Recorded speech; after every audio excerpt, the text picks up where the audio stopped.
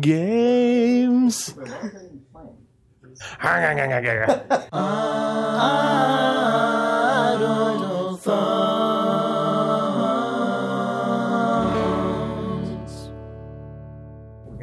Games, video games, video games, video games, video games, video games, video games, video games, video games, video games, video games, video games, video games, video games, video.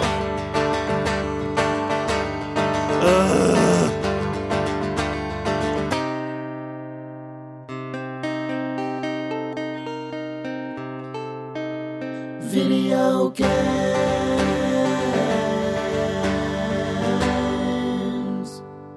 It's April 17th, 2013, and this is what the second take of a podcast sounds like. And I'm Nick Brecken. I'm Chris Remo. I'm Jake Rodkin, and this is Idle Thumbs 102. Oh, God, this is awful. It's the best one. Welcome back. Good. Our classic lineup. Yeah, here it is. Yeah, we recorded one of these last night, and then our digital preamp decided that it would eat the entire episode and replace it with weird robot sounds. So now we're here. Now we're here to try and talk about the same stuff a second time. Sean actually couldn't deal with it, so he just left. Oh, we talked about video games. Nick wasn't here last night, so we've this swapped is new material for me. We've swapped out readers. Sean for Nick, and we'll see if that affects the audio quality of the episode. You know, we're just trying to change like one variable at a time. We're trying to debug our setup. Exactly. We're gonna unplug the headphones next. So if this works, we know Sean was the problem. So computer games. Mm-hmm. All right. So you weren't here. I wasn't here. I have no idea. Let's just talk about Neptune's Pride first, because Neptune's Pride 2 showed up on the scene today. The sequel to Neptune's Pride. Yeah. We talked about Shadow is just. We talked about the original game on the podcast, right? Yeah, we did. I mean, years ago. I think so. Yeah. Did we ever discuss the insane game that we had though? I don't. Probably. Feel like we did. We should probably just give a quick refresher on what Neptune's no, Pride absolutely, is. Yeah. It's a web browser based game, so like Farmville. It's a web browser based game. Some kind of baby game. It is the opposite of a baby game. It is actually the opposite of that. It is, yeah. It's the destroyer of all It makes games. your life feel like that of a baby, though, or your ability to play its game, at least. Yeah. It more makes you feel the ability to play the game is easy, but it feels like you are just a baby, like who is just being stomped on by like seven other. No. There's one adult. It was me. I was the master of baby puppets in that round of ours. Yeah. No, it's true. It's true. But to explain what the actual Sean thinks game he's going to be that guy in our game. That's because Sean thinks he's going to be that guy in every situation in which Sean competes with anybody for He probably anything. is going to be that guy. It's going to be fine, though. It's going to ruin my life. This game does reward ruthlessness in a way that I've never experienced in a game before. Yeah. I mean, it's not the same as like, Dota or any competitive multiplayer game where that's just like the ruthlessness isn't the thing that makes you win. It's the skill that makes you win. Right. The ruthlessness is a byproduct. Yeah, right. But in the political Pride, backstabbing and just like the willingness to be a complete amoral asshole is like paramount in this game. So what it is, it's a real-time strategy game, but the time scale is extraordinarily slow. So instead of taking, a matter of seconds or minutes for your units to get from point A to point B, it takes a matter of hours, or in some cases even days.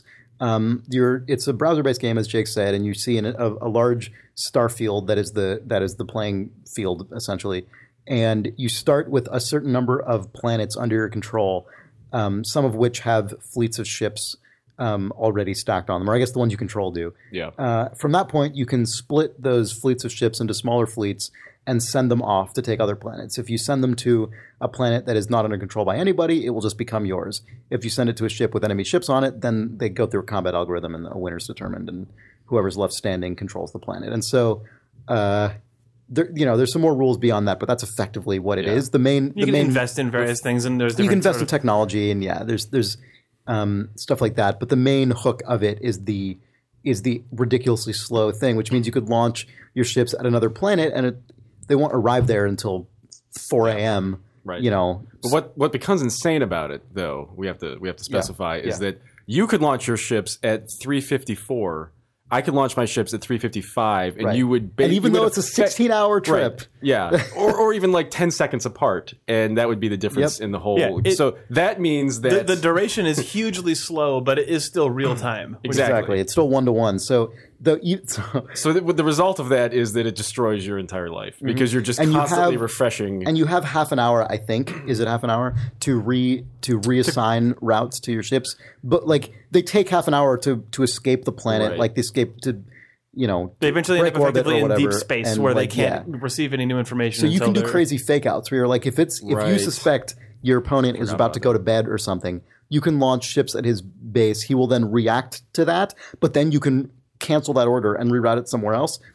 And if he doesn't come back and check within half an hour, then the thing he's done is going to take fucking 12 hours to finish, and he can't do anything about it he can't change them once they're out of orbit.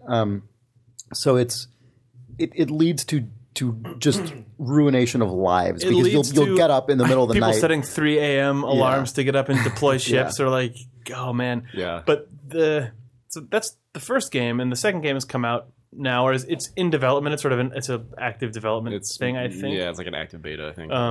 But one of the notable features that they're touting really heavily is that the game, which I think was originally more proprietary, was it Flash based before? Yeah, I think so. it was. The new version is entirely written in HTML5, which means that it works on Android and iOS devices, which means I don't know. I got really excited about it and then immediately opted out of it because I realized my life would be gone. But I sent an email out to everyone at work just saying, so you just bombed. Saying Neptune's Pride 2 is out. Also note that it's available for iOS. Oh, because the first email said like, if anyone's excited about getting up at 1 a.m. to deploy some ships, and then I sent that link, and then I sent a follow-up link saying, oh, and just a note. It also works on your phone, so you don't even have to get out of bed at 1 a.m. to deploy your ships, which is like terrifying. Oh my god! Because you can't go and just on your iPad. You basically just did like the area of effect spell on your Office that causes people to just go apeshit and all attack their friends. You just like cast that and fucking bounce. Right. Well, like, you're just out of there. An email from one of our programmers was just like, caution to anyone who hasn't played this. I actually literally ruined a week-long vacation from a vacation. Yeah, Andrew, one of our programmers and designers, was just like, I ruined a vacation by signing up for this game right before. That's like, beware. Yeah. That game was a life-threatening, life-ruining thing. Yeah. But, I mean, one of the things that's fascinating about it is that it has a built-in diplomacy system where you can enter into an alliance with someone and it will be announced and everyone knows these people are in an alliance, and then you can't attack them and they can't attack you unless you break the treaty or whatever it is. But that in turn only becomes kind of a secondary messaging function where you can use that to strategically suggest to people what your alliances are. But in reality, you're just using the in-game messaging system to talk with other people and set up actual alliances that are not broadcast anywhere. I mean, it's just you can't trust anyone basically ever in that game. Yep. And also, there's only one winner, which is the reason in that game I stuck with you, because I realized you were going to be more. You were just willing to be much more of an asshole than I'm serious. And so I ended up in second place. You knew that you'd get second by that, though. Yeah. Right. Because there can only be one winner. So like any alliance is gonna have to end at some point. And so I'm like, well, if I could just hitch my wagon to this guy, like, I guess I'll get second, and that's okay, because he's going to be a way bigger dick than I could ever be willing to be in this game. But you guys, and it was true. It was. You were right. You guys didn't get very far into 2, but it looks measurably cleaner than the first game. It looks great. And on a PC, I mean, the scrolling and everything is fantastic. Yeah, the actual sort of zooming around the galaxy, zooming in and out to all the different detail levels. That felt way more regimented in the first game, whereas there is just a smooth scale between the abstract map and the really close-up stuff. It's really neat. It's all really good. Except that... are there significant mechanical changes, or is it mainly a rewrite of the interface? They've added a lot of research projects interesting. that affect how... I mean, I think basically you're just investing in kind of like higher tier bonuses from like, the way the game works now, there's 3 tech tiers. It's industry, economy, and scientific research for every planet. But I think the stuff you can research now are just like higher versions of like just They just grant bonuses with multipliers on that, all of that stuff. Oh, so you can just level those up beyond the. I think it's still just the three it's primary. like an end game version of like what to do with your money. I think it's just like a funneling of stuff, but. And there's also like a hyperspace thing that like you can drop something on a planet and it's like a hyperspace relay and then have another crazy. Planet that has one. Oh and then man, that seems like creates a connection. huge addition. Which if you, I assume, interesting. I So- presume if you had an ally that had one of those on the other side of the space, man. you could funnel ships back and forth. Which would Man, be that insane. gives the alliance thing a way more right because import. That also makes backstabbing way more out of control. If Oh you're yeah, like, I know. let me just my use your jump God. gate. Yeah. Womp. Erased. Like I wonder how. Yeah, I mean, wonder it if that depends how long requires- it's like. Are they instantaneous or are they just Yeah, much we- faster? But don't still. Not know. yet. Don't know. Yeah, okay. Next week we'll report back. Yeah, we'll on have to that. I have doubt an it's actual. instantaneous. We'll have to have a I think Neptune's it's Pride 3x, 3 times the speed. Oh man, so So- I But wonder still- what happens then if you. Still intense. Yeah, it's a big difference. Huh. Yeah. I'm really curious. Like I deliberately opted out of this game as to not have my life fall apart. I realized just by sending like Neptune's Pride 2 is out. I can feel my life erasing. Okay, I can't play this game now, but I want to hear from you and Sean what's going on later on in the next week. It's gonna be gross. It's fine. It's good. Yeah, it's a game. My favorite game of Neptune's Pride was still the first one that we played at Telltale because we made everyone pick random names and That draw was them out of a hat. so smart. That was so good.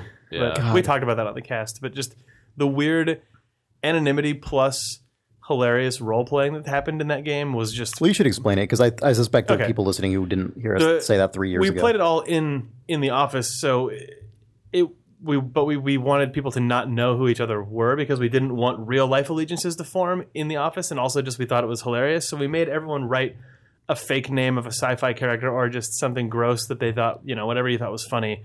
Everyone put them in a hat, mixed them up, and then everyone pulled a name out of the hat. So everyone in the game was just playing anonymously, which meant that like if someone walked to the bathroom past the guy whose computer was in the Neptune's Pride game, that person would always minimize their screen because it way into the late game people started to figure out who some people were just because of accidental lunchtime conversation or like you'd catch a glimpse of the screen. But that's so smart. Early on, it was so good, and just people. All of the weird, like we deliberately played with allegiances off because I think it was our first game and we just wanted to start it plain, but also we were like, well, we can just form or break allegiances naturally without the allegiance system. But it meant that like people named things like Captain Olaf von Spaceface Ace would send me a note just like, I can't remember my name, but just like acting as if they're a weird like commander of a space fleet, just like greetings, citizen. Like instead of just being like, do you want to align? Yeah. Like, wasn't one of the names Jake Rodkin? Yes, I believe that's the case. That was not me though. Yeah, I know. That's what's funny about it. What was I going to say? But yeah, the new Telltale game, people didn't do that. So but the thing about allegiances is that because there are always back channel alliances, no matter what, or at least the potential for them. The alliance, the sort of public, sort of sanctioned alliance system is really fascinating because you end up with people who basically put this like passive pressure on everyone else by being like, I'm committed to being peaceful, so like everyone ally up with me, and then like 5 of 8 people will ally with him, and then it's like then it makes everyone else instantly suspicious of like the other 3 people. Yeah, it's like, what are you? Why aren't you? Like, we're all doing it. Yeah. Like you can create these crazy situations where you just foster that kind of. I'm starting to remember the things that I did, and it's really gross. Yeah, like I had an inkling of like how much of a shithead I was today when Sean was like, "Hey, you want to lie and take out this guy?" And I was like, you're going to be a jerk and just screw me over. And he was like, no, he's like actually being honest, I think. And I was like, are you? And then he said something shitty. And then I was like, oh, I'm just going to take that shitty thing you said and just spread it around the universe and just tell everybody that you're being a dickhead. What are you going to do about that? And there was this whole back and forth and it was just like, we haven't even started playing, and I'm already like thinking about how I'm going to ruin Sean. Your 8th player has not even joined the game yet. Yeah, I know. It's terrible. Like, it just spirals out of control. Jesus. I can't help myself. God, Nick Brecken's House of Cards, like in space. Yeah. Oh man, it really is. No, like you private message people, and you're like, shit. Yeah, like as a spoilers for House of Cards, I guess. So I won't explain the specifics, but in the American version of that show, like the thing he does with the whole speaker of the house situation. Like if you guys have seen that, like Yeah. for anyone who's seen that show, like that is the kind of shit you pull in Neptune's Pride, where you tell one person one thing, you tell someone another thing, and by the time you set all these things in place, you can be completely bald-faced about what you've done, and it doesn't even matter anymore because it's already ruined. Right. Like it's astonishing and horrible. Yeah. It's a good game. It's a quality game. Also, on top of all of this stuff, just the act of deploying crazy spaceships across the galaxy at that tiny, slow speed feels amazing. Yeah. Like, just from a weird space grandeur Yeah. standpoint, it also happens to contain insane political backstabbing. But Yeah. that's a good game. It's cool. Do we want to just keep That was a guy who worked on BioShock. Oh, really? Jake Hybers. Cool. Yeah, made that game. Do we want to just keep talking about space? Okay. Because we talked about... Oh, Kerbal Space We Program. talked about Kerbal Space Program on the Erased cast, but Nick, I think you have more time Nick in Kerbal had a Space story Program than you anyone wanted to else. tell. I don't really have a story. I mean, it's just kind of a spoiler. I don't know if I actually talk about it really. Boo! You got well. I mean, we were all. I built an amazing spacecraft and went to space, and it was great. Spoiler: you can go to space. Well, all right. I mean, I can talk about I don't know, Kerbal Space Program. We should talk about what it is. Yeah. Yeah. I mean, it's a video game where it's a sandbox game where you build like a spacecraft. It's a in a space NASA It's like a space shuttle. program simulator. I think is the easiest way to put it. Right? Yeah. Right? Yeah. and the things that it simulates include like constructing the spacecraft, like piloting the spacecraft when you launch it, like assigning the stages that your rockets will fire in and break off in, and then triggering those like after you've lifted off, like all that Figuring stuff out is all how many simulated. tiny weird spiral rockets you want to affix to each other to create a ruined spaceship that doesn't fly well. Yep. Yeah. Walking your little spaceman around after you've Jettisoning safely him from a landed. capsule and watching him float away as your spacecraft falls to the Earth. Yeah. Oh man, you can do that? Yeah. Oh god. Yeah. I only played an hour of the program of the computer software I've only application. put an hour into my space program. With you guys a couple days ago. Yeah. I like that both of you guys both just had different interpretations of the word program just now, both based on Jake misspeaking. Yeah. Well, it is a computer program. I know. My brain, it's not a game, apparently. I call it a computer program, not a video game. It's all just software. Yeah, it's just... I mean, what difference Just does it ones make? and zeros, It's just just it's computer. all code. My immediate mission, of course, very predictably, was just to create the stupidest possible spaceship, or at least to create the most aggressive mismatch of majestic mid-century American space program and doofy cartoon Pikmin spaceship.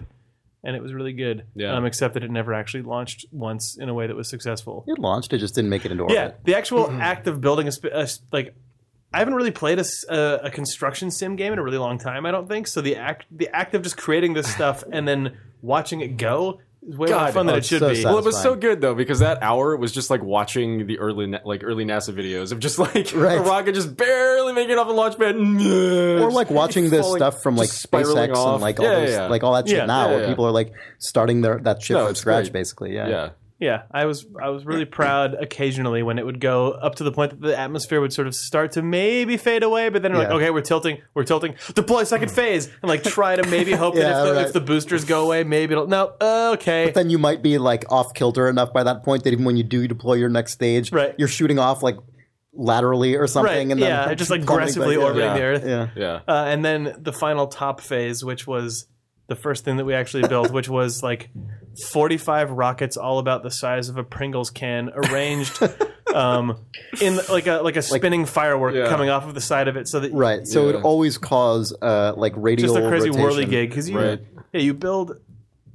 you stack rockets and fuel tanks and like separator ring. then separator rings, so then you can also arrange the launch phase. So every time you press spacebar, like the first time you hit it, the first set of thrusters go off and it launches, and the second time you press it, it activates the second phase, which makes that separator ring blow away, which is majestic as all fuck. Oh, it's when so the good. huge fuel tank and rocket drift away, and then your weird 3 other rockets underneath that come on that you forgot that you put on, and then those majestically fade away, and then 40 rockets all fire to life at the exact same time. They start spinning around at such an aggressive RPM that you just barf, and then you go home. Yeah. But you, Nick, Yeah. you made a real one. I made a real one after watching that. And well, no, I did about a half an hour. You looked at of that and just- said, "That's a baby game." Yeah, I did. Show you how to make a real rocket. Oh god, I totally went home and did the homework and made a real rocket, and it was really fucking good.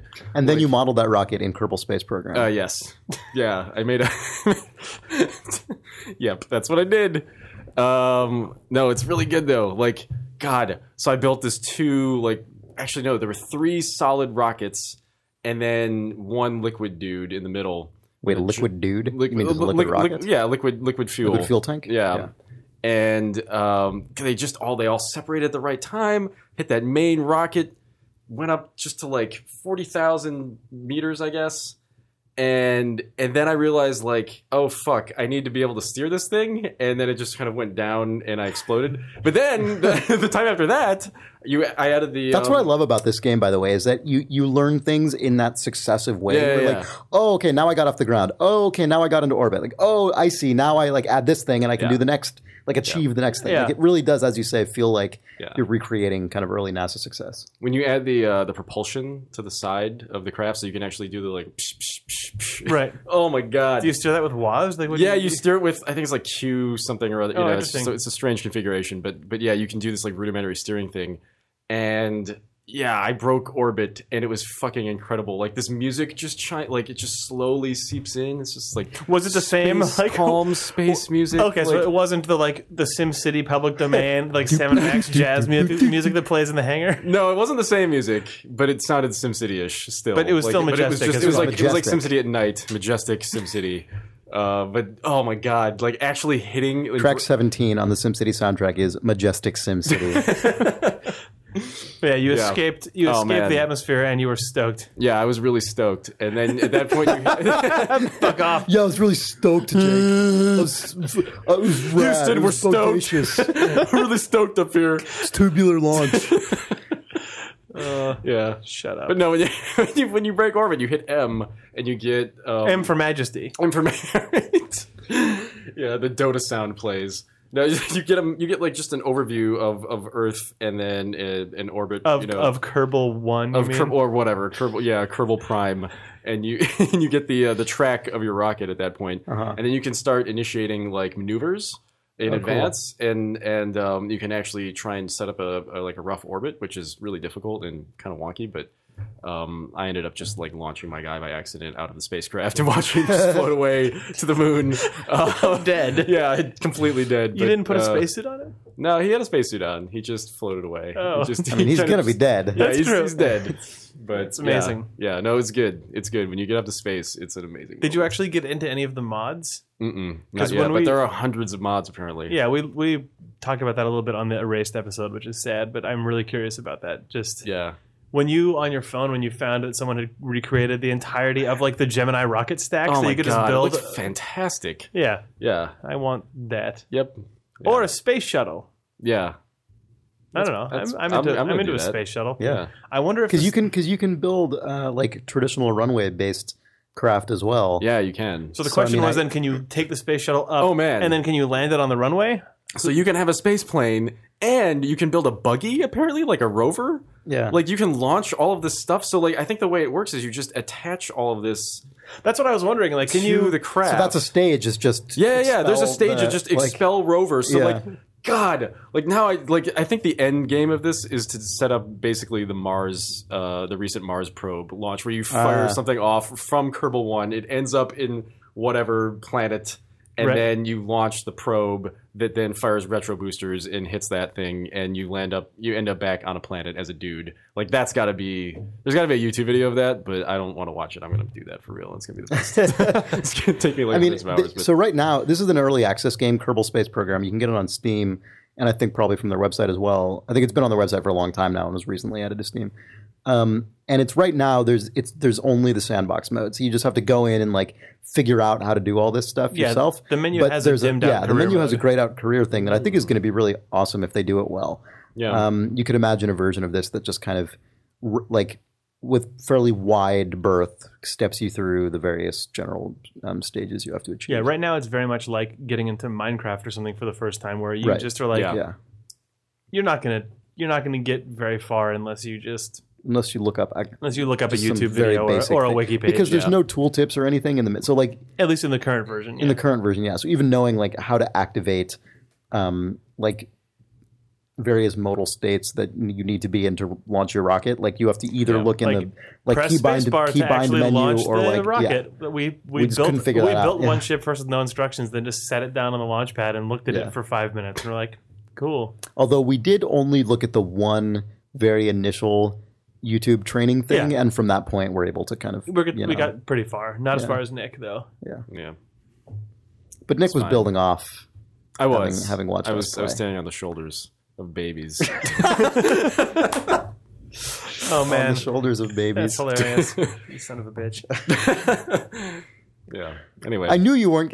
When you started saying "standing on the shoulder," I knew you weren't going to say something complimentary. I didn't call babies in God, advance.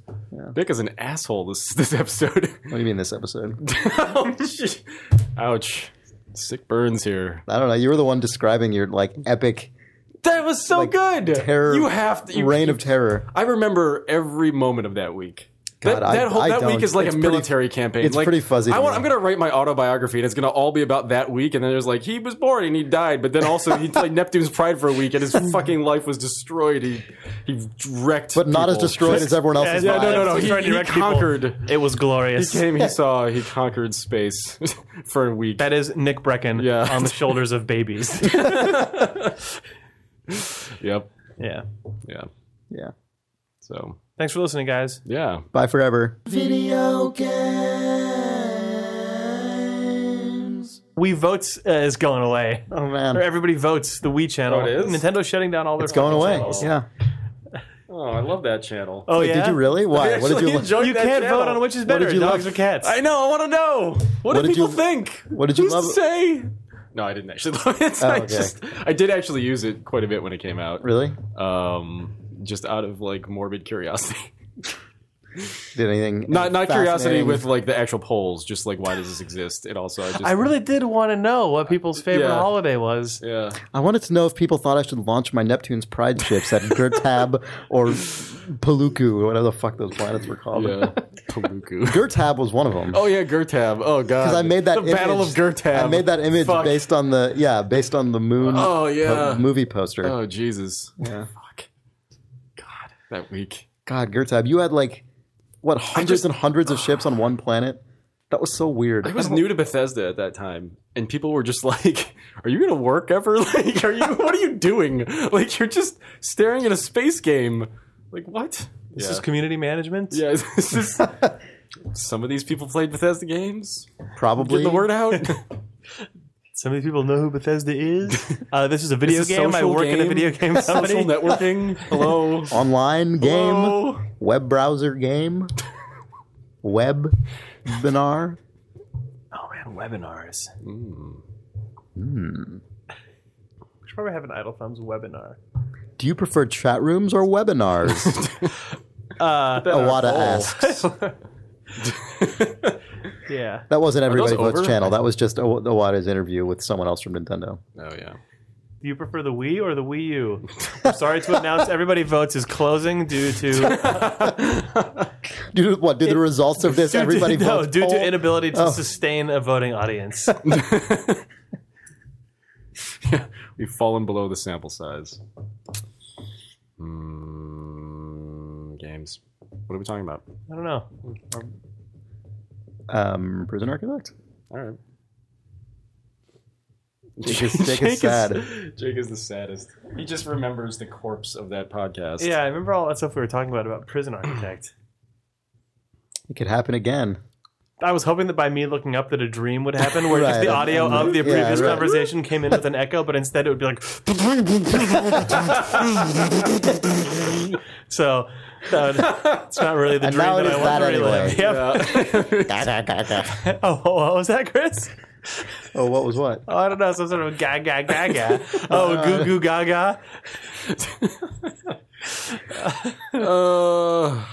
So hey, Prison Architect, this Yeah. is the all early access betas episode where we only talk about games which you can buy and play that aren't yet out but are released. It's true.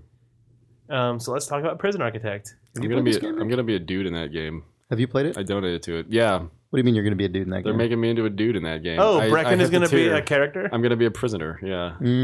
Yeah. Citizen Brecken? Citizen Brecken. So this You is can a execute me. this is from Introversion, the guys who made DEF CON and Darwinia and Uplink. It's a builder game where you construct I mean, it seems obvious based on the name, but you construct a prison that has to house an increasing number of prisoners. You get new prisoners, I don't know, every day or every week or something. I can't remember. On a regular basis, and you have to construct their cells and hire staff and keep expanding to fit the growing population and keep them from just like killing each other or escaping or any number of other things that can go wrong. It's one of the most depressing games I've ever played. Like, I mean, Wow. have you played it, Nick? Yeah. I mean, do you disagree? I don't know. I find this game incredibly depressing. If I think about it. I try not to think about video games, Chris. Well, because I mean, people describe like cart life as depressing, and like I see where they're coming from, but I don't feel that way about it. Cart life is Like- more like melancholy for you than or something, or like Yeah, but it's also like the thing that I mean, it's about someone trying to like make a better life for themselves. Like it's like unfortunate Did you things get to happen. the point where but, the guy from Cart Life gets incarcerated and becomes a character in Prison Architect? Oh God. But I guess for me, like I think to some people a game is like sad or depressing if there are like things in it that are sad, which is totally reasonable. But like for me, the thing that makes it sad or depressing to me is when you as the player are asked to perpetuate something that is like systematically creates a depressing environment. And because games are systemic in nature, that's actually possible to do in a way that is much harder to do in a movie. Like movies are depressing for the more traditional reason, which is like it depicts depressing things or like, Right. has a tragic end or whatever. But in this game, like you as the player are tasked with creating an environment that is like inherently dehumanizing.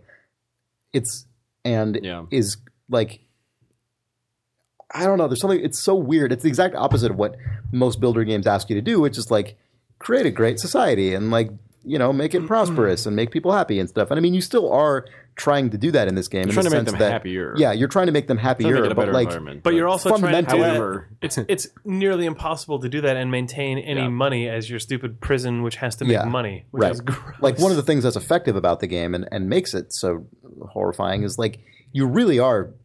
You start off with like barely enough money to create even the basic Yeah. prison that actually has running water and electricity and a staff and a holding cell and a canteen and a kitchen and all the things that the game tells you are like the bare minimum. It's actually really hard to make all of that stuff on the $10,000 that the game gives you at the beginning. So you have to immediately start taking out like grants to Yeah. to achieve it. But it's it's very different than like SimCity or something, like the polar opposite of SimCity or something where you can kind of do whatever and stuff will basically work to some degree. At least the new SimCity.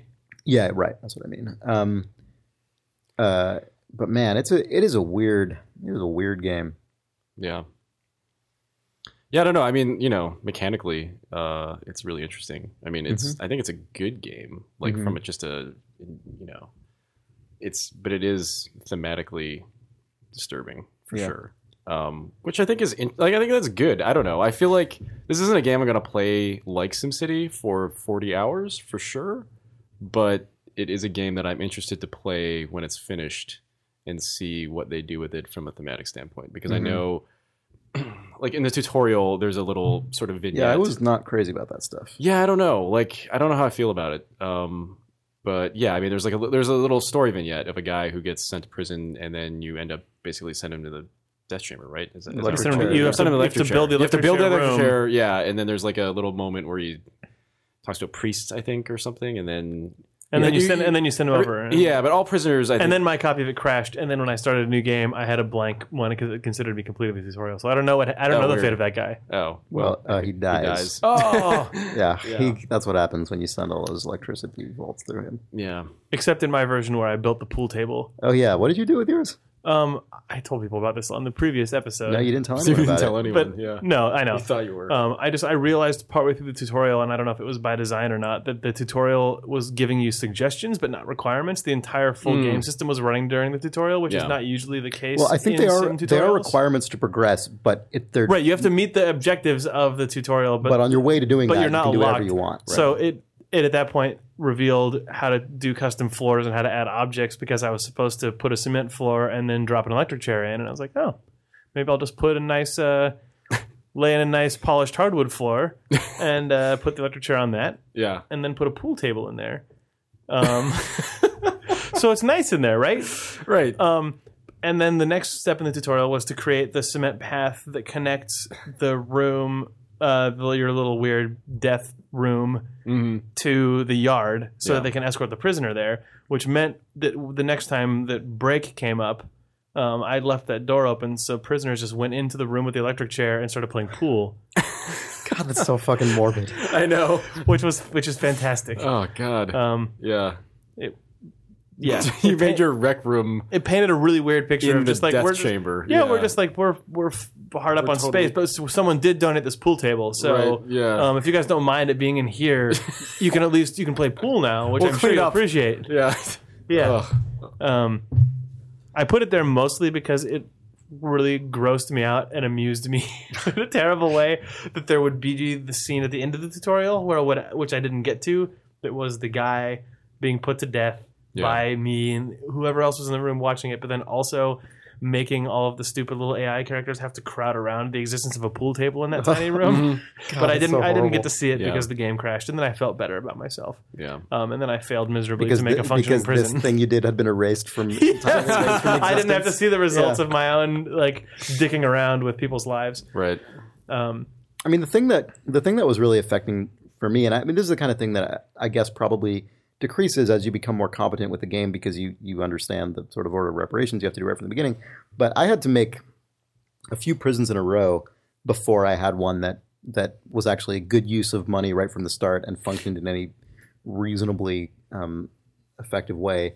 And I found, like, by doing this several times, I started to just get distrustful of my prison. Like I started to feel like simultaneously distrustful of and fearful of these little prisoner AI guys because they would just, like they'll get in riots or like they'll try to escape. And so I immediately Or in an endless riot. Yeah, and so I would immediately start, like my brain would already go through this process of thinking about them like just sort of just cattle to be controlled as opposed to human beings. I mean, it's a video game, so they're never going to be actual human beings, but I thought about them way differently than I did just like The Sims and SimCity or something. Like I was immediately like, fuck, you got to like early have on enough guards, got to make sure these guys are like regimented. Like early on in the game when you don't know exactly what prisoners are capable of, just as video game NPCs and also just as people, like if I leave the door open, are these guys just going to run out and try to escape? Or are they going to just go crazy and kick the shit out of everything? Like, well, actually, I had an experience last night playing where through some complicated series of events, one of my due to like related to the fact that jail cell doors can only be opened by guards, but not construction workers. So guards have to open them for them. Right. And sometimes that leads to like weird situations where they can't path right. It's where the game's not broken, but just the guy literally can't get through the door because it's not well unlocked.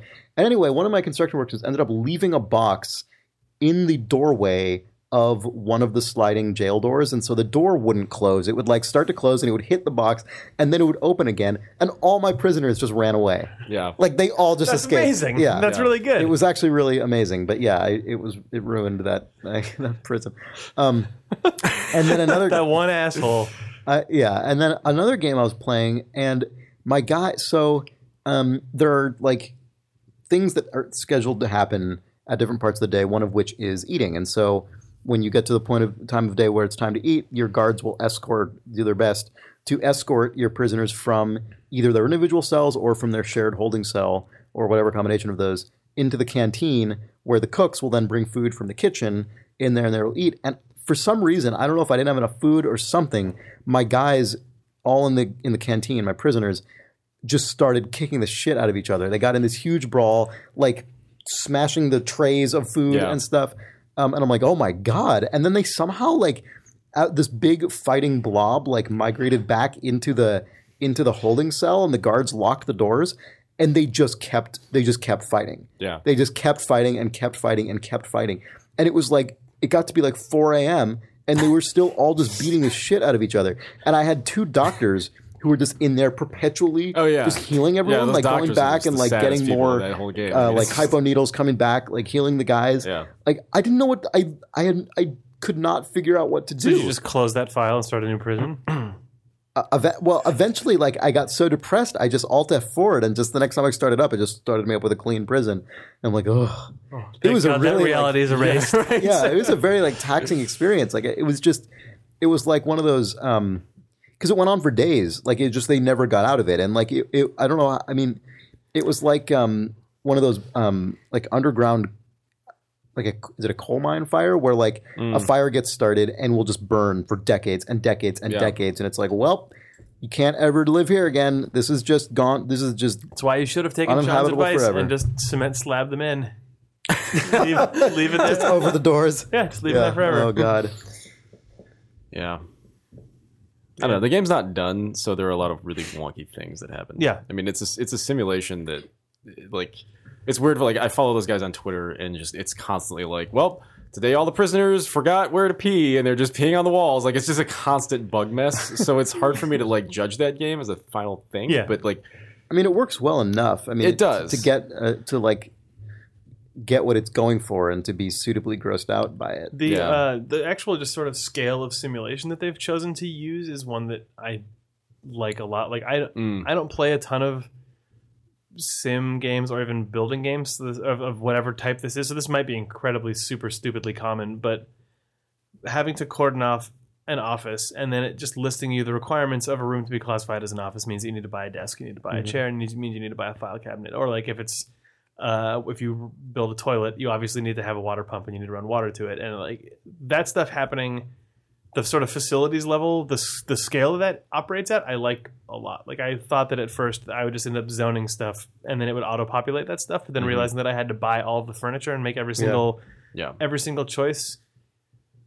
It was cool just because you get really strong aesthetic control, but also you're dealing with really, really specific functional requirements in a way that is really, really nice until it all bugs out and goes insane. It doesn't work correctly, but the intent behind a lot of that stuff is really nice. I haven't had a lot of experiences where I saw things that seemed like they were straight up bugs. I mean, that Infinite Riot thing might have been, but it also might just be one of the things that happens in a highly I had a lot of simulated doors that were like environment half attached to a wall or opened on the wrong axis suddenly, even though I rotated them correctly, or characters who would just get trapped in a room and would just decide that their task was a failure when they could have actually just opened the door themselves. Yep. Like I had people lock themselves into an office and then just decide I'm never coming out of the office, and I couldn't figure out why. Right. Yeah. And then it just said that their job was attempted and failed like 500 million times because they wouldn't leave the room. Yeah. Lots of little things that were just individual people, or like one individual system on one individual object would for some reason get it one state flipped, and then that would sort of cascade out and cause weird stuff to happen.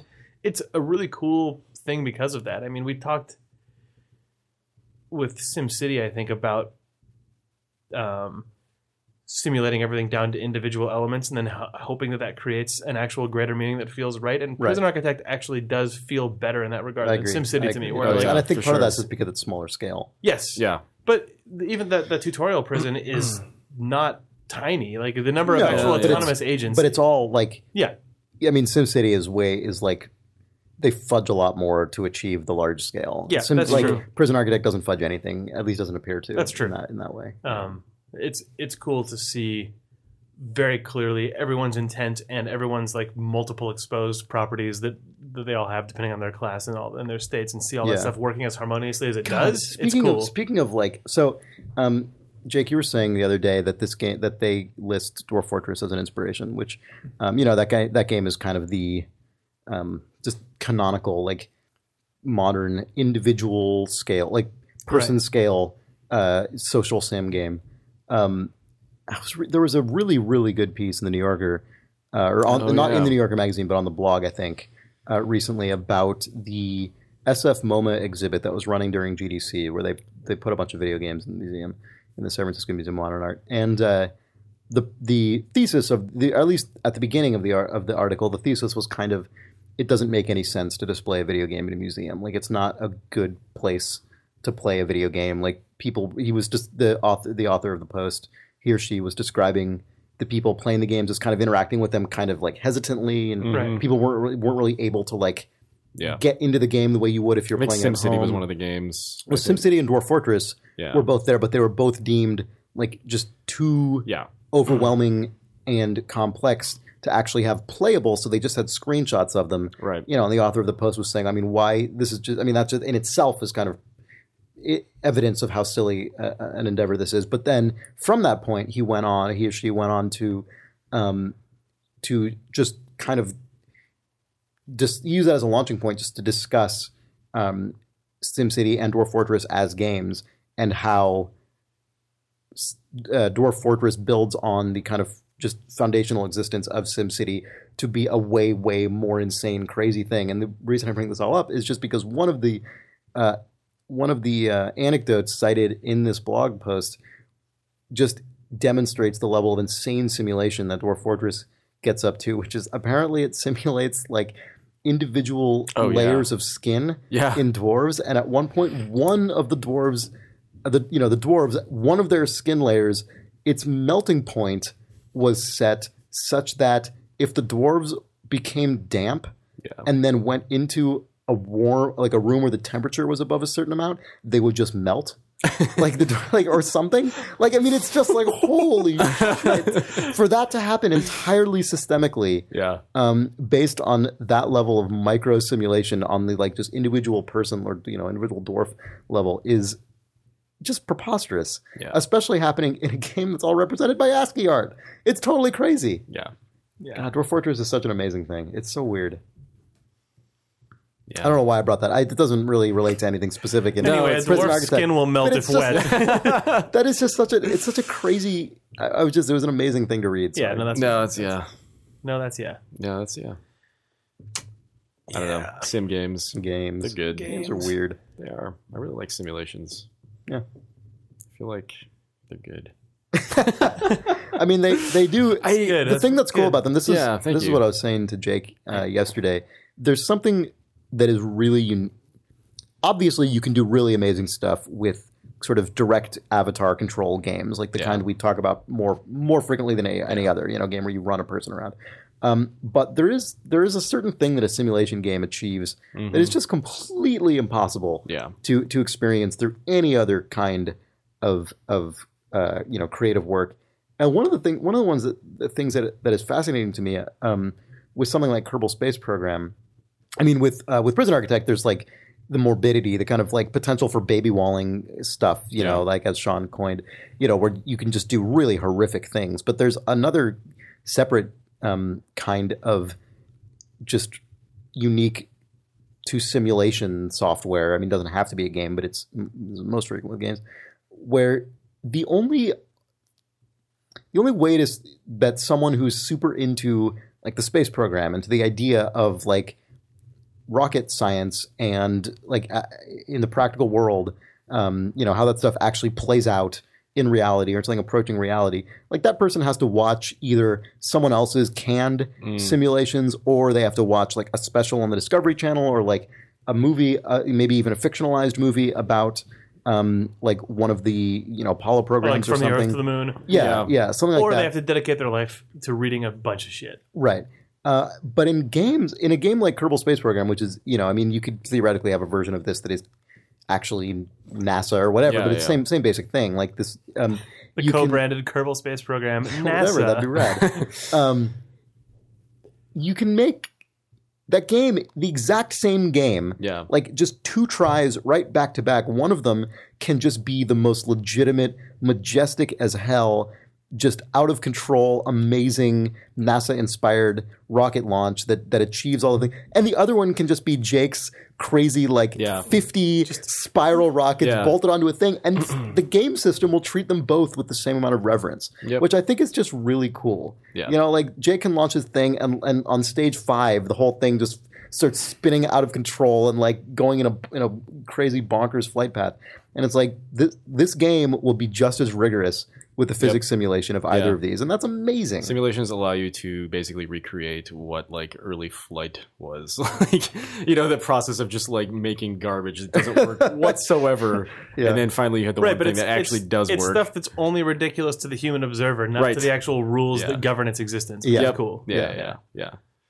I think that's really interesting. I mean, the thing I just said is is it like the actual thing I said is obvious, but it's still something I think is really cool. I mean, it communicates the feeling of that process more than it actually represents it, but that's why it's nice. I mean, it allows you. But it can represent the result fairly faithfully if the simulation is accurate. Well, sure. I mean, something like Kerbal Space Program is more physically rigorous than like SimCity or Prison Architect, but those are different goals as games. Right, but Kerbal Space Program, unlike a film or a book, which is all of the meaning is governed by a human being, it is going to tell you the guy making the wing flapping airplane is a ridiculous idiot, whereas the people who made Apollo 11 are just majestic like pinnacles of humanity, whereas Kerbal Space Program's like, whatever you want to do, I will allow you to launch it and witness for yourself what happens. Enjoy. Thank you. You can in fact rapidly oscillate between those two in the same launch. Yeah, exactly. God, aka the best. Yeah. God, every stage being just the most like classical NASA rocket until the last one, which is just an insane disaster, was the funniest. I know, it's so good that you can build a rocket that is a study in comic timing. Right. Just I know, right. A 3-phase fucking joke of seriousness, increased seriousness, and then just your main capsule is just a punchline. Yeah. Right. So good. That's why video games are good. Your main capsule is a punchline. Kerbal Space Program. IGN.com. Yeah, Steam is fully inundated with all this stuff right now in a way that's really good. Mm-hmm. Yeah. We're in a really good era for this kind of game. This early access stuff I like a lot. Yeah. Mm-hmm. Do you like it, Nick? I do. You sure? I guess. What do you prefer? Experience, whatever the hell that thing's called. Oh, everybody votes. God. Oh, yeah. Oh, yeah. Sorry, it's not called the Wii Experience. The Wii Experience. Yeah.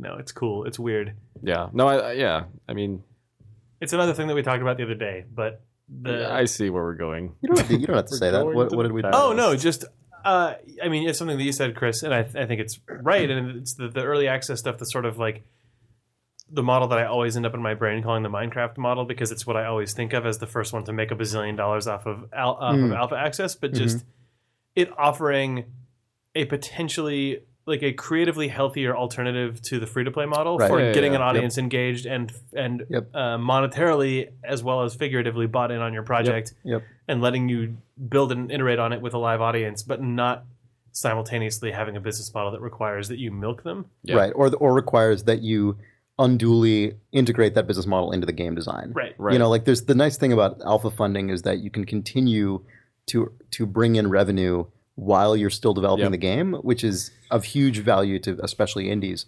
But you can do it in kind of an aesthetically purer way where you don't, even if you think your free-to-play game is like not encumbered by your business model, maybe it's not. Like I'm sure there are free-to-play games that do not suffer from that, but you don't even need to worry about it if you aren't butting that off. But like you still get a lot of the benefits that free-to-play would get you. And from the player standpoint, it's nice that you're getting something up front, and beyond that, it's kind of whatever. I mean, that's the thing. That's the difference between that and like a Kickstarter, where like I'm giving you $20 and I'm waiting for something. And but with this, it's like, well, I've given you my money, I've gotten something that I enjoy, and whatever happens. You know, though, that odds are high that if you check back if you play the game for a little bit, check back in a few months, it's going to be it'll be improved. It'll be improved measurably. But usually when I buy one of those, I feel like even if it doesn't go anywhere, or at least you got something tangible. I'm basically buying something that I want to experience now, and beyond that, fine.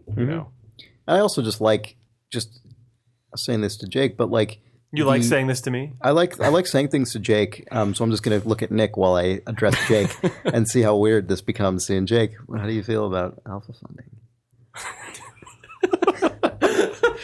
I couldn't help looking at Jake just now. God damn it.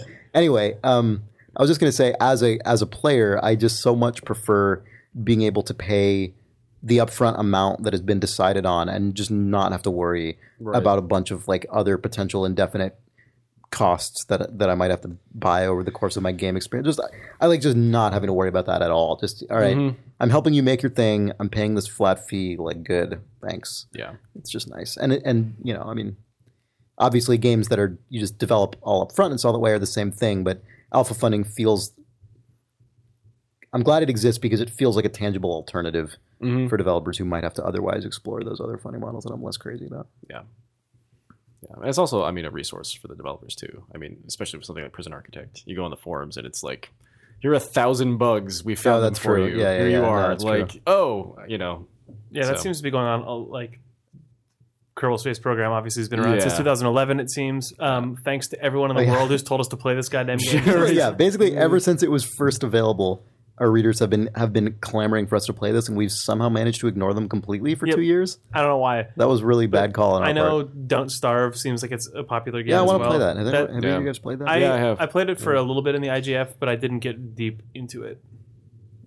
It's good. It's good. I mean, it's. Yeah. I don't want to. We can talk about it when we've all played it. Yeah, maybe we could check out. I'll play a little more of it. Yeah. But you see those games bubbling up on Steam pretty frequently right now, as well as like Towns is one of them, and then God, I feel like there's another one that's been around recently. Well, Don't Starve was actually a Chrome exclusive, weirdly enough, and that was it's What? yeah The browser? yeah. You get it through Steam? Google funded that game, and then When you get it through Steam, does it play in your browser? Google must have funded the think beta access for it because it's in beta on Steam right now. Like it's not out, is it? it's out on Chrome. It's the beta's on Steam. Oh, weird. Yeah, What? you can buy. If you buy. Wait, so this this beta is literally just to like I think test so. PC compatibility I stuff, not think to. so. I could be wrong, but I when I bought a Steam key, I also got a Chrome key, and it was on Chrome like last year. I know I played it. On Maybe it's still undergoing. Maybe it's still ongoing development because I mean I think it is actually. As I recall, then... I remember they're adding things to it on a fairly frequent basis. Like every week, they're like, "Oh, we've added this or that." So yeah, I mean they're still developing it, but it launched on Chrome. That's interesting. Google is doing a few exclusives these days, but Weird. Know that. yeah, I didn't know that either. yeah. The only place I ever see it is on Steam. That game, Jordan Weissman's company made a game that came out on Chrome that it was funded by Bungie. They made that game Crimson Pirate thing. I mean, I assume it's like a kind of spiritual Crimson Skies thing, but Weird. yeah, Bungie has a division called Bungie Aerospace that funds indie games. Weirdly, I don't know. No one ever talks about this, but they've only, I think, I mean, they might have other projects in the works right now, but they've publicly only funded one, which was that Jordan Weissman game. You know, the guy who did Faza, the guy who did like BattleTech and Crimson Skies and like Shadowrun and all that stuff. And he made a web-based game that they funded like last year or something. I don't know. I don't have anything to say about it, but it's kind of fun. I played it for a bit. Sweet. Cool. Do you want to take a break and then read some mail? Sure. Okay. Goodbye, everyone. For good. Goodbye forever. See ya. This is the final episode of Battle Thumbs. Bye. We're out. Video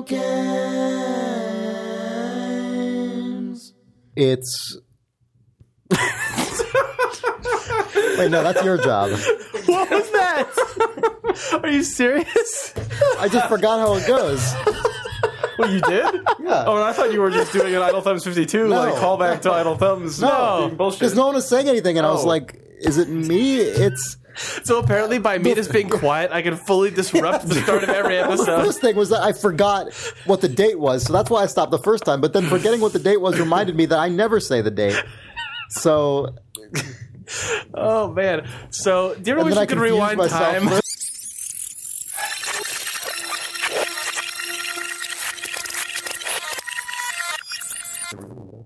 It's April 17th, 2013. This is Idle Thumbs 102. I'm Jake Rodkin. I'm Chris Reno. And I'm Sean Bannon. Wow, That was a disaster. That was- Whatever that was weird. that was interesting. That was new and different. Yeah. Should we just go with it? Yeah. All right.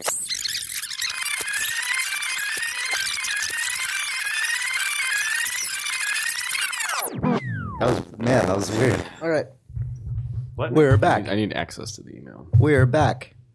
Oh. Nick needs access to the email. We're back. Okay,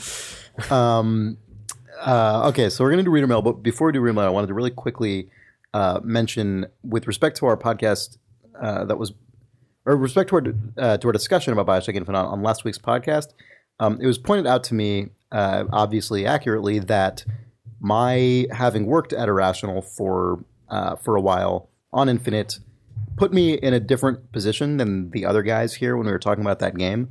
And I just wanted to acknowledge that and say that's true. And I hope that any of my former colleagues at Irrational who worked on that game take that discussion in the proper spirit, because I think I said this in the discussion, but I do think that the people at Irrational are some of the absolute most ridiculously talented and passionate people you could ever possibly work with. It was consistently amazing. And I do think that the individual contributions people made to that game are astonishing. Like, just throughout, that game is a ridiculous achievement in a lot of ways. And, I stand by my general feeling about the kind of a lot of the way that game comes together. But in terms of a piece of work made up of component parts by talented people, like, it's pretty impressive to the extreme. And I hope that everyone at Irrational understands that. I mean, I'm sure they know because they worked on it and they're there. But I hope I was not misunderstood in that way. I just wanted to throw that out there. Anyway, reader mail. You threw it out there. I did. Thomas Burton says, "Hey, Dear Thumbs." Nick. Yeah, all of these are effectively addressed to Nick because Jake and I already read these on the Ruined cast yesterday. So this is all on you, Nick. I hope you have interesting things to say about Dear all of Nick, these emails. Fuck you. We read that one last night. We thought it was hilarious. Well, but it's less funny now. the second time it's not as funny. Thomas Burton says, "Hey, Thumbs, your thoughts about giving someone a gift every day for a month reminded me of something my mom once told me. When my siblings and I were little, she would bring us..." Thought that was funny, Jake? No. When my siblings and I were little, she would bring us candy when she came home from work. She did this for a long time, but eventually started noticing that we were no longer excited to see her when she got home. We were excited to get the candy instead. So she stopped doing it, realizing that she was just trying to assuage her own guilt for not being home with us all day, and candy wasn't going to solve that issue. Your conversation just reminded me about that for some reason, and also connected to how you guys tend to talk about video games. Thought it was interesting. Thomas Burton. Yeah. I thought that was a really good point. I think video games do that, like both... I think they do it both within individual games themselves, but then also in some cases, like systemically across many games, like achievement systems and stuff can kind of create that just like habitual reward thing where you just start to expect certain amounts of like flashy pop-ups as just like sort of certain minimum experience. And Do you think the video games feel guilty for not spending enough time with you? I feel guilty for spending as much time as I do with video games. Yeah. With me? Oh yeah, with my buddy Jake. Collecting those sweet Chivas? I wish I spent less time with you. I feel guilty about how much time I spent with you. Yeah. I don't know. None of those systems ever really affect me. I was immune to them from day one, so I feel strange talking about them ever. I can't relate to anybody who actually responds to them. I feel like they're just some kind of weird thing designed for aliens. Like, I don't know. Like, achievements? For babies? I've never once cared about any of that. Like, even in a strange... So if you had a mom who came home every day and gave you candy, you would mostly be excited to see your mom. I would love to see my mom. I would love that candy, too. But only because I was excited to see my mom. I would say, oh, thanks, Mom. If your mom wasn't around, fuck that candy. Yeah, I don't really give a shit about the candy. I like my mom. That's heartwarming, Nick. It's really weird. Yeah. I just can't relate to someone liking their mom. That just seems so strange. Huh. Never really thought about that before. Huh. Mother's Day is coming up. Yep. Hope I get some sweet candy. Yeah, hope I get some candy. Hope I get an achievement for seeing my mom on Mother's Day. I downloaded this app that tracks if you call your mom for Mother's Day every year. I'm on a 4-year streak. Got to get that sweet Chivo for the 5th year. The 5th year? Yeah. I don't have that app. It does occur to me that probably is an app. Yeah. Like, after I said sure it, I'm like, is. that's almost certainly... If it's not, maybe there's a little money there. Maybe there's gold in Oh, those man. hills. Yeah, you're right. Called Mom. Yeah. Actually, the app is probably... It reminds you. It's I think Steve's actually working on that. Called Mom? No, he's working on Gone Home from the Fulbright Company. went home. It's an iOS social app for tracking off, and you go back home to see your family for events like Mother's Day, and you get achievements and little gifts, like wallpapers. Tolerated Uncle Frank. I'm still not sure how my soundtrack actually ties into that app.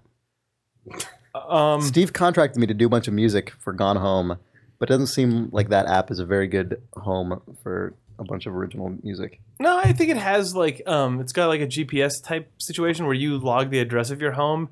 You didn't know, but Steve's actually contracted like many diseases. I said contracted instead of contracted. Steve has contracted probably 10 to 12 additional composers, and the game it tries to look at your texts and emails and things if you give it access to see what sort of relationship you have with your family, and then it plays the appropriate music as you approach the home. Right. When you're trying to go home. That makes sense. That makes a lot more sense now. So your music plays when you're visiting, I guess, like a family with whom you have a sort of challenging, but generally kind of healthy seeming 90s relationship. Oh, that makes the direction he gave me so much more appropriate. I'm really excited about it.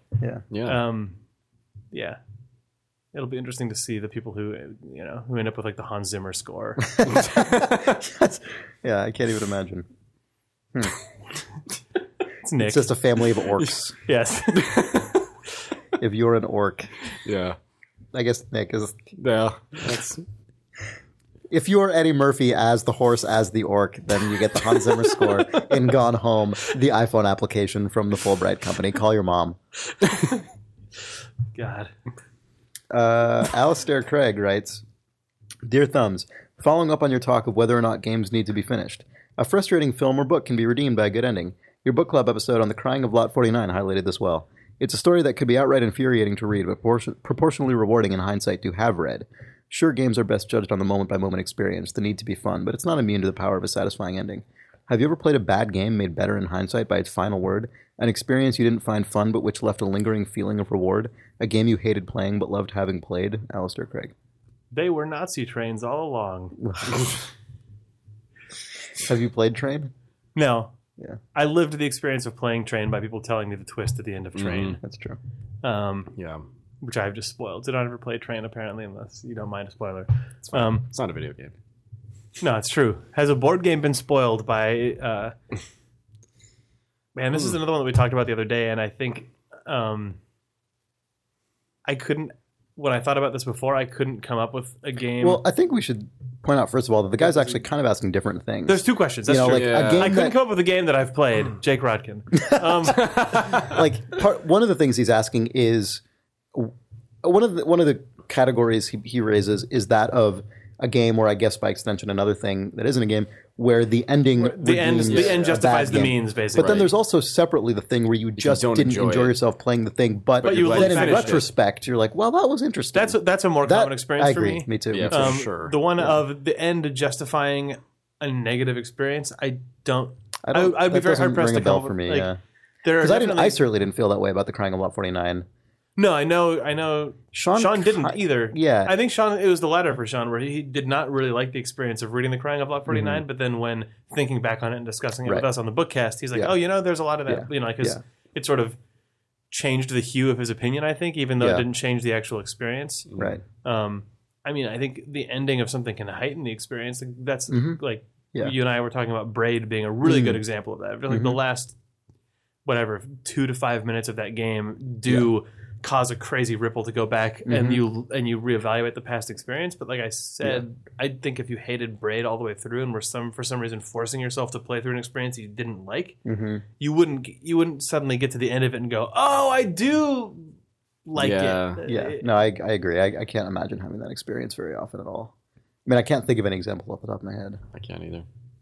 But I mean, sorry, go ahead. The end is paying off what you experienced. I mean, like a satisfying ending is usually the result of what you've already gone through. And so if you're not enjoying that, or if it's not working for you, then it's really hard to imagine. But yeah, Sean had some really really concrete examples, but there were numerous films that I watched in film classes in college that I just could not really deal with or care for the fact that I was watching them in the moment. Yeah. But then they just bore themselves into me and became internalized as things that I think about and reference all the time. And that happens with music I listen to and books that I read pretty frequently. So this is something that I've actually this ties into something I was thinking about a few months ago about social media and like comment systems on blogs and stuff like that, is they kind of actively, if you let yourself engage with them in the wrong way, they will actively poison your ability to like. Well, because you codify your opinion externally immediately. Yeah, exactly. Like when you read an article and then instantly just post a comment on it that has like your knee-jerk reaction, or when the second the like lights go on in the movie theater, you're already like just it lets your brain just sort of take X the index movie. card of what that is and then immediately write down sucks and file it away so that when you reference it again, the first thing that you see is sucks. Yeah. And that's a bummer. Yeah.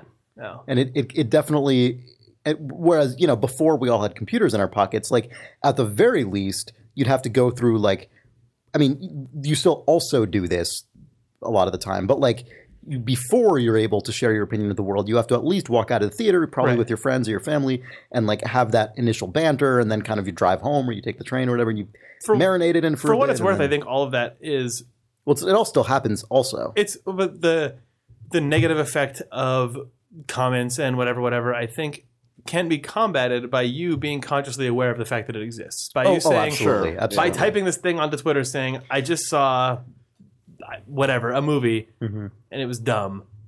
If you know to yourself, I wrote that right now, but that's just because that was my first impression. Like you have to forcibly tell yourself it's that. hard to remember that though in the moment. Like because you know, I mean, at least for me, like, you know, it's easy to just react to the thing and just be accustomed to just reacting to everything publicly at all times.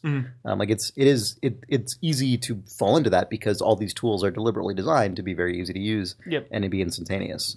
So it is something to watch out for. Just being aware of what you're doing when you're doing it doesn't mean you shouldn't tweet about your sandwich. Classic example. What? Yeah. You ruined that or sandwich. Or Jurassic Park 3D. Yeah. You know. Yeah. The sandwich. Yeah. I don't know. I don't feel like I'm actually affected by that.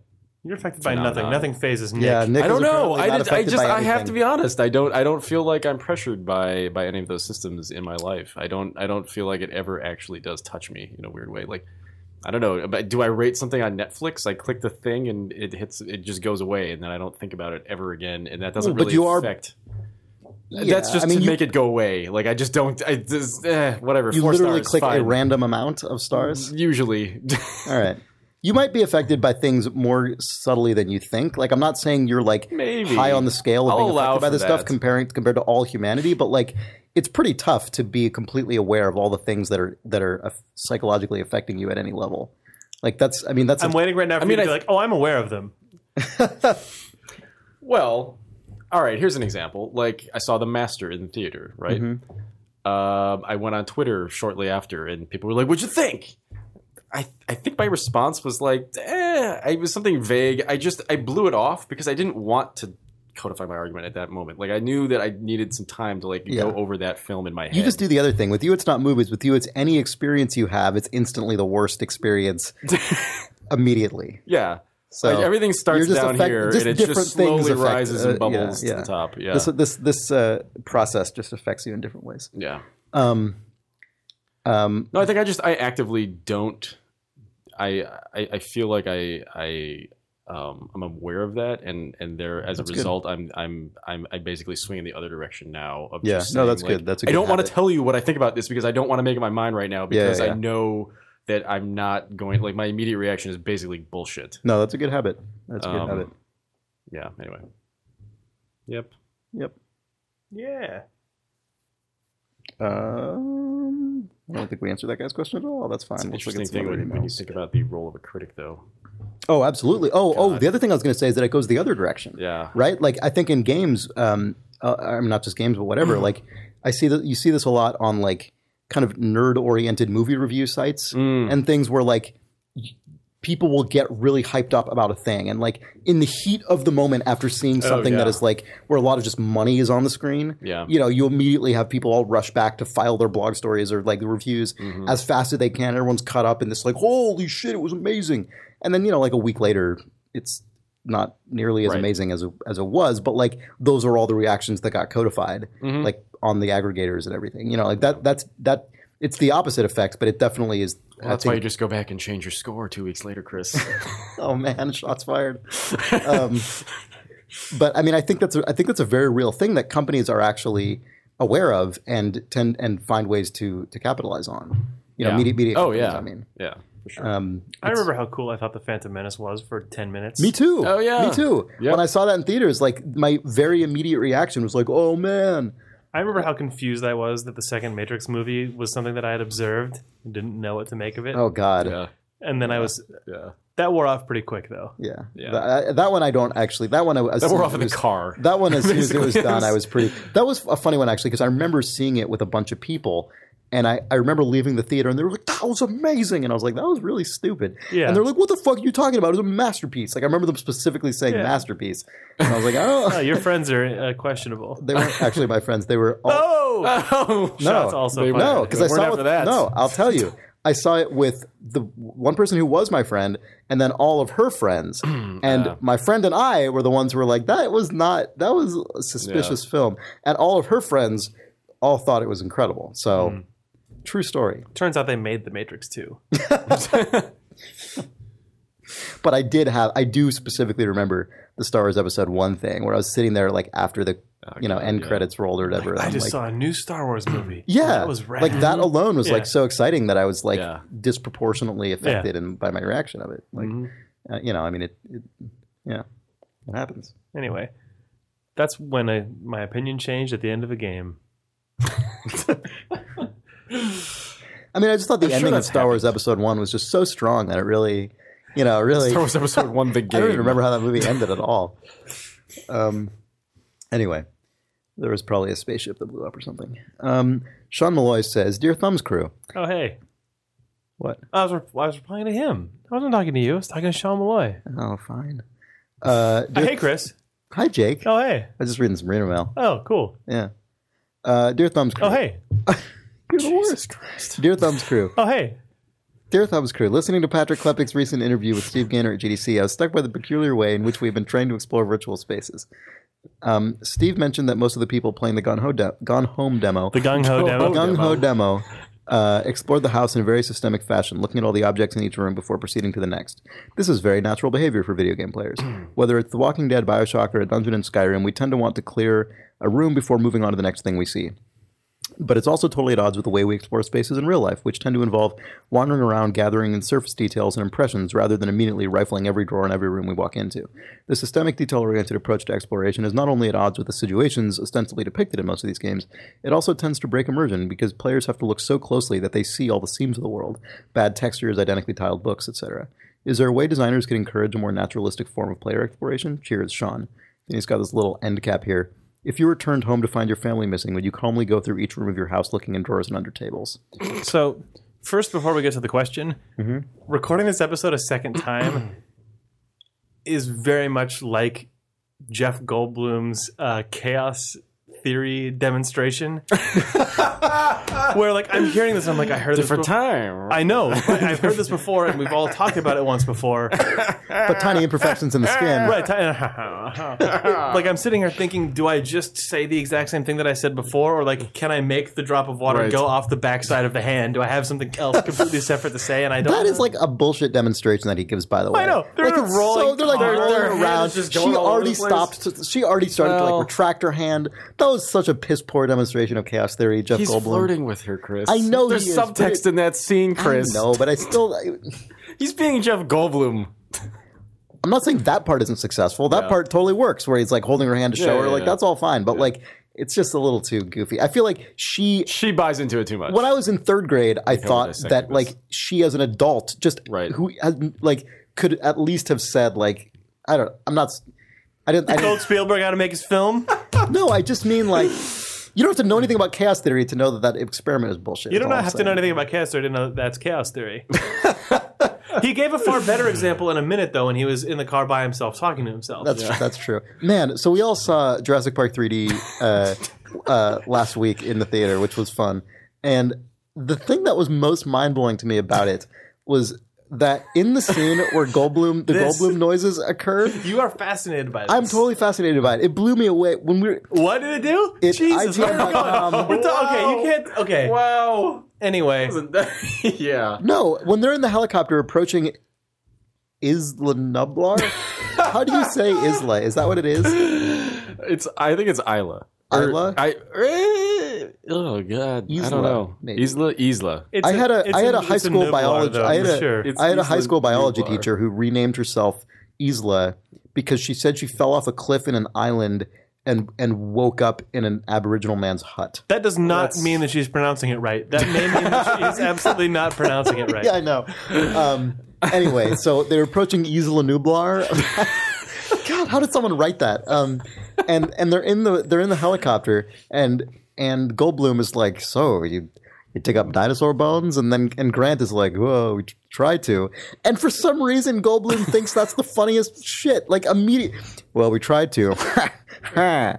I've seen that laugh clip on YouTube looped so many times at this point. Yeah, but never with the context. Right. So I've always forgotten. Yeah, that like it takes nothing. My to set brain's him always off. like, oh, maybe he laughs it when he has to buckle the two seatbelts together. See, or like maybe no, it's that's Grant. I think the subtext there is that he knows what the park is, Chris. He knows that they made dinosaurs already. Grant doesn't. Really? And he's laughing at him. Because he goes, the son of a bitch, you did it. So he actually knows ahead of time. He's in on the joke. He's still pretty surprised to see the dinosaurs, You're though. not picking up on this subtle, like, Michael Crichton subtext. I don't think you're quite penetrating the This is depths. different than the book. It's not the same as I know. Crichton's book. Well, he did his script anyway.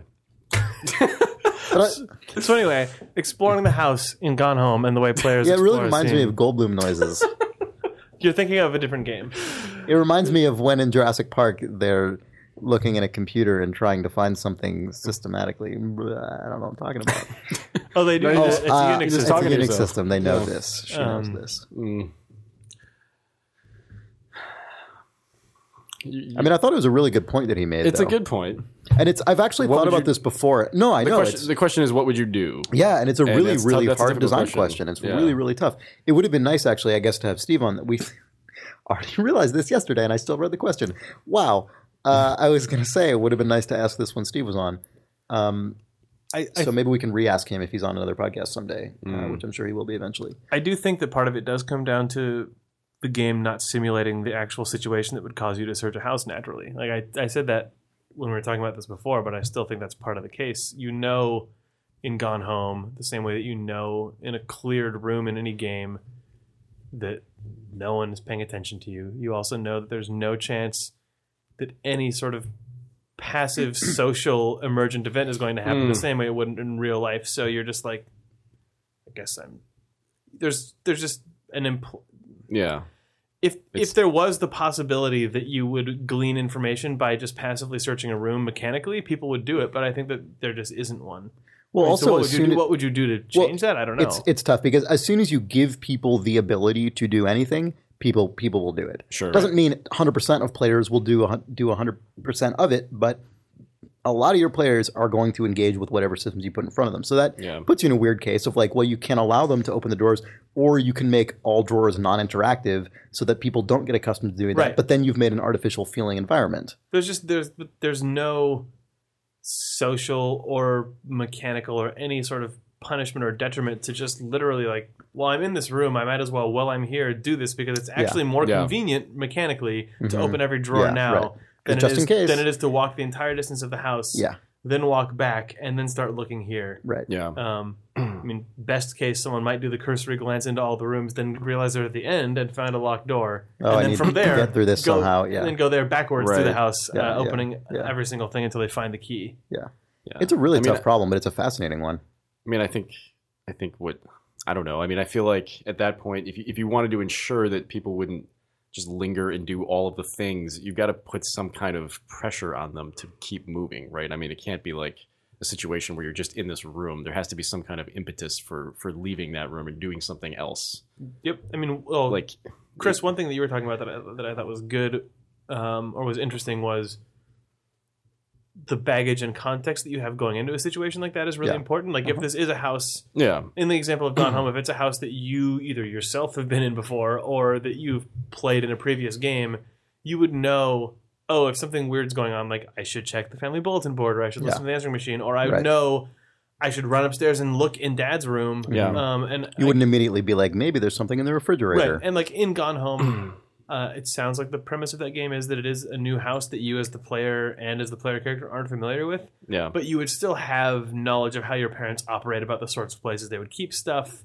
You would at least think to yourself, I wonder if Dad still has that end table or whatever that you could run up to. And that without that, you are just kind of blank slating it. So it seems like just going through and consuming it like a vacuum cleaner. Which is why so many games rely on you being a character with amnesia or like washing up in a place you've never been, because then it's appropriate that you would just your be like, interests really easily. I guess I'll just look everywhere. Yeah.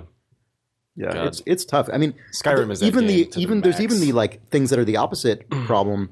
I mean, not problem necessarily, but like, you know, Nick, you were saying, oh, you could put a time limit on it, and therefore, but then you have kind of another thing where how do you encourage people to act like a human normally does and walk if they can also run?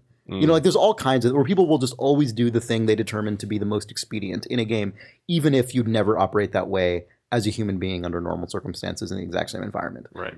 Like it's, you know, there's the games just struggle with that inherently. And I don't know what the answer to that is. I mean, it's like, to a certain degree, it doesn't matter. Like, I mean, to some degree, it's just if the totality of the experience is convincing to you and isn't so egregiously out of phase with what is ostensibly going on, then it's fine. Yeah. But these are still things that, you know, like are interesting design challenges that Like probably can be improved in some way. It's just not clear to us right now. I can remember playtesting Skyrim early on, and I was in a room with like Todd Howard and like 10 other designers, and it was like the very beginning of the game. They were playtesting like the first thing. They just put it in, and I remember playing, and I was like, "Oh, Skyrim!" Like I hadn't really played it at all, so I was like, "Oh, this is cool." And I was just looking around, and then finally I was like, "Oh, I'm being attacked by this dragon." Okay, and then I started running, and for the rest of the playtest, I was just like speed running. Just like killing dudes, and I would just like run down the corridor. If you played Skyrim, it's this, you know, insane, like this dragon comes down and starts attacking you, and then you have to make this escape through a tunnel. Yeah. And I remember like halfway through, I was like frantically killing guys and just running through doors and doing all this stuff. And Todd just like turned around and he was like, "What do you do? Like, why are you picking up all the shit? Like, stop! Like, why aren't you looking through all the barrels? Why aren't you doing all the? What are you doing? Why are you playing so weird?" And I was like, It's shocking. "There's a dragon coming down! Like, I'm running away from all this crazy war." It's and like, surprising that he asked you, because usually one of the things in playtest is you don't do that. Like, you just observe what the player's doing, and like you don't try and there was an intervention halfway through that playtest. Why point- aren't you playing it the right way? Because we put all this stuff here. Look at it. Yeah, I mean, that kind of defeats the purpose of a playtest, because you're not going to Well, it be there wasn't- in yeah. reality. So, like, I had already sort of gotten past the part that they were interested Oh, in, okay, but still, it was this kind of moment of like, oh god, do I just play the game in a way that is wrong? But apparently, I think people just, you know, I think that people hit all over the spectrum of that when they're playing through a game like that. But yeah, I don't know how you would force people to do one or the other. That it doesn't make it also just feel like a kind of, I don't know, pointless constraint. You know? Yeah. Yep. I mean, part of it is just not having as. I mean, you know, there games like the Elder Scrolls games and like BioShock games or any games that are sort of highly systemic games where you run around the character in the world. In a lot of cases, probably could stand to just have less stuff to pick up. You know, like in some cases, and I mean, a lot of that can just be tuned with like how much stuff you get per pickup and like how valuable are those things and this and that. I'm not saying that should be true in all the cases of all those games, but I'm saying, you know, it's a thing that could be attempted. I think a lot of times stuff like that ends up in a game like Skyrim because it's like expected from the genre, and like it's tough to make huge sweeping changes like that without people getting upset. But there are, I mean, it's interesting to play. I remember when Skyrim came out, a lot of people were comparing it to Dark Souls, or like maybe Dark Souls came out later. I can't remember. I think Dark Souls came out later. Yeah, Demon Souls. I mean, was Demon Souls people were comparing it to? probably, yeah. But in any case, those games are not like that similar in a lot of ways, but they are both sort of high fantasy games where they're very player driven, and there's a lot of stuff to figure out in them, and you know, there's a lot of fighting. I mean, they're super different in all the specifics, but I remember people comparing them in a lot of ways, and it was interesting to me because you could imagine an Elder Scrolls game that really does just decide like we're going to rethink a lot of these just fundamental conventions and not necessarily just assume all of them have to be there in the same. Yeah. Like what could we learn from a game like Dark Souls? Not everything, obviously, but like what. Well, I think the counter argument would be that they're supporting the player who wants to look through that barrel, and I'm not a guy who's going to look through that barrel, and I just don't. And so where's the problem there? I mean, they're just allowing for all of this to exist. Well, because it's in the game. Like, there's a lot of other things you might like.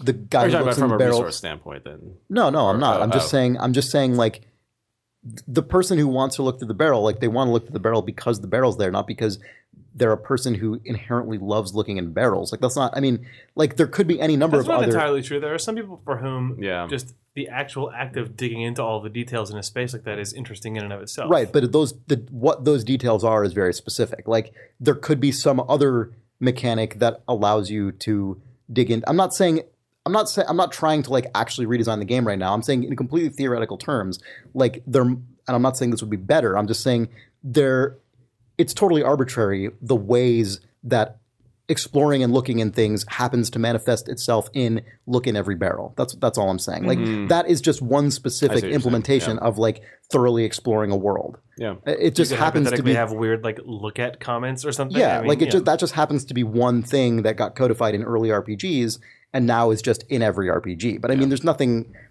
about that is like canonically to explore a place in detail means you have to look in every drawer in a home.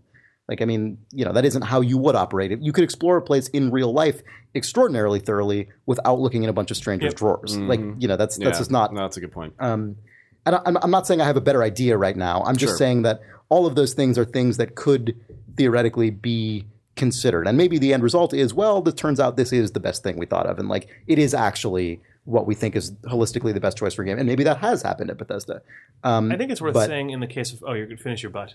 I was just going to say, but I think subtractive game design can be really interesting for figuring out what are the things in this kind of game that actually really ultimately are the most resonant and like the biggest reasons people really love this thing. Like, how can we express that more cleanly or something? Right. Anyway, go ahead. Oh, I was just going to say that in Gone Home, and it's weird to be talking so much about Gone Home because obviously no one has played that game with the exception of us and people at the IGF and stuff, but that game seems very much to me like it is directly inspired by like exploring abandoned buildings and sort of social archaeology and stuff. And the way that you behave in Gone Home is totally like weird urban archaeologist.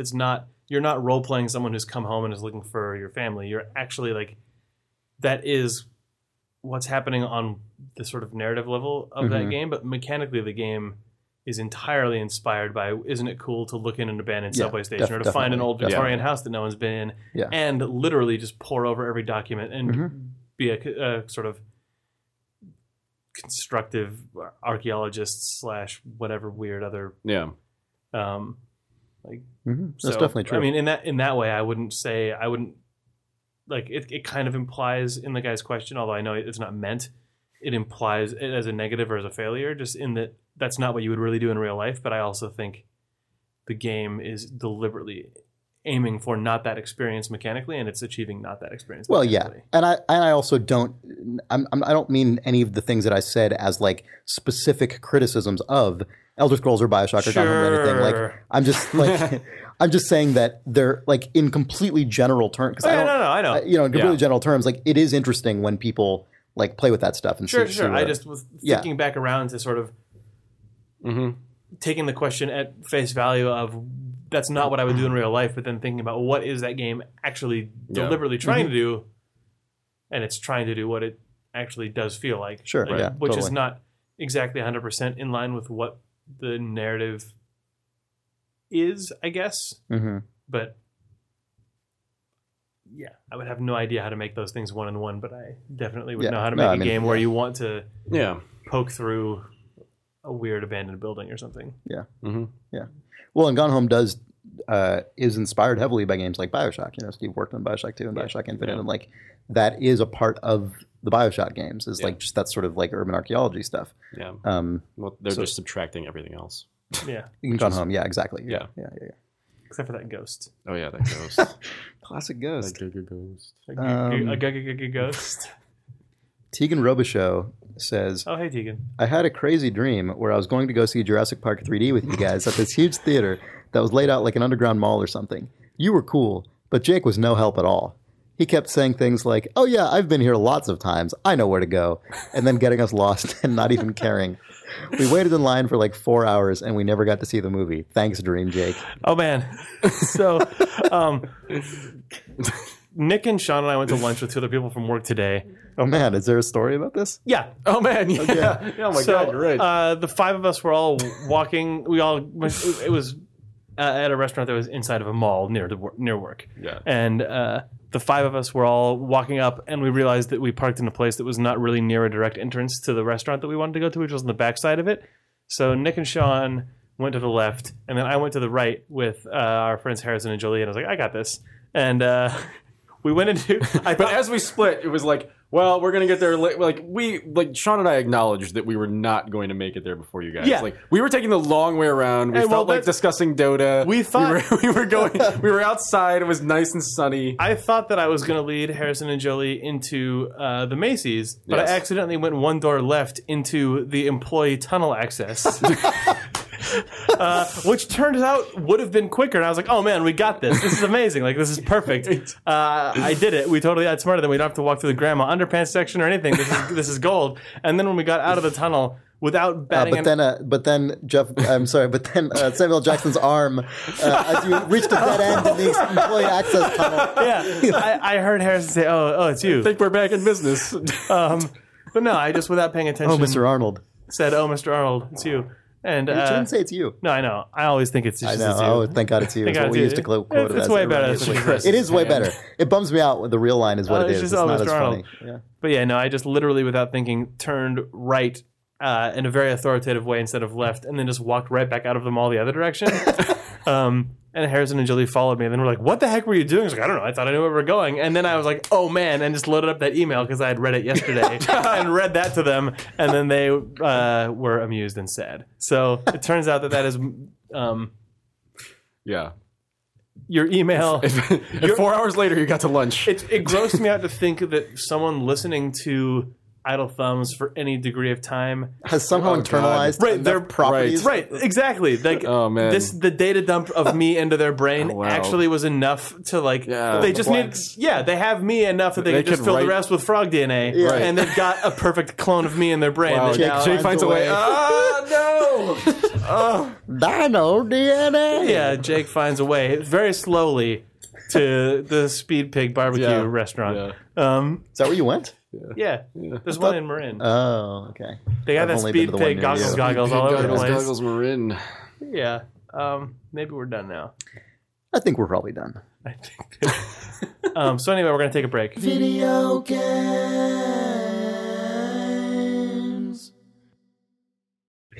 This is a monkey sound. Oh man, classic monkey.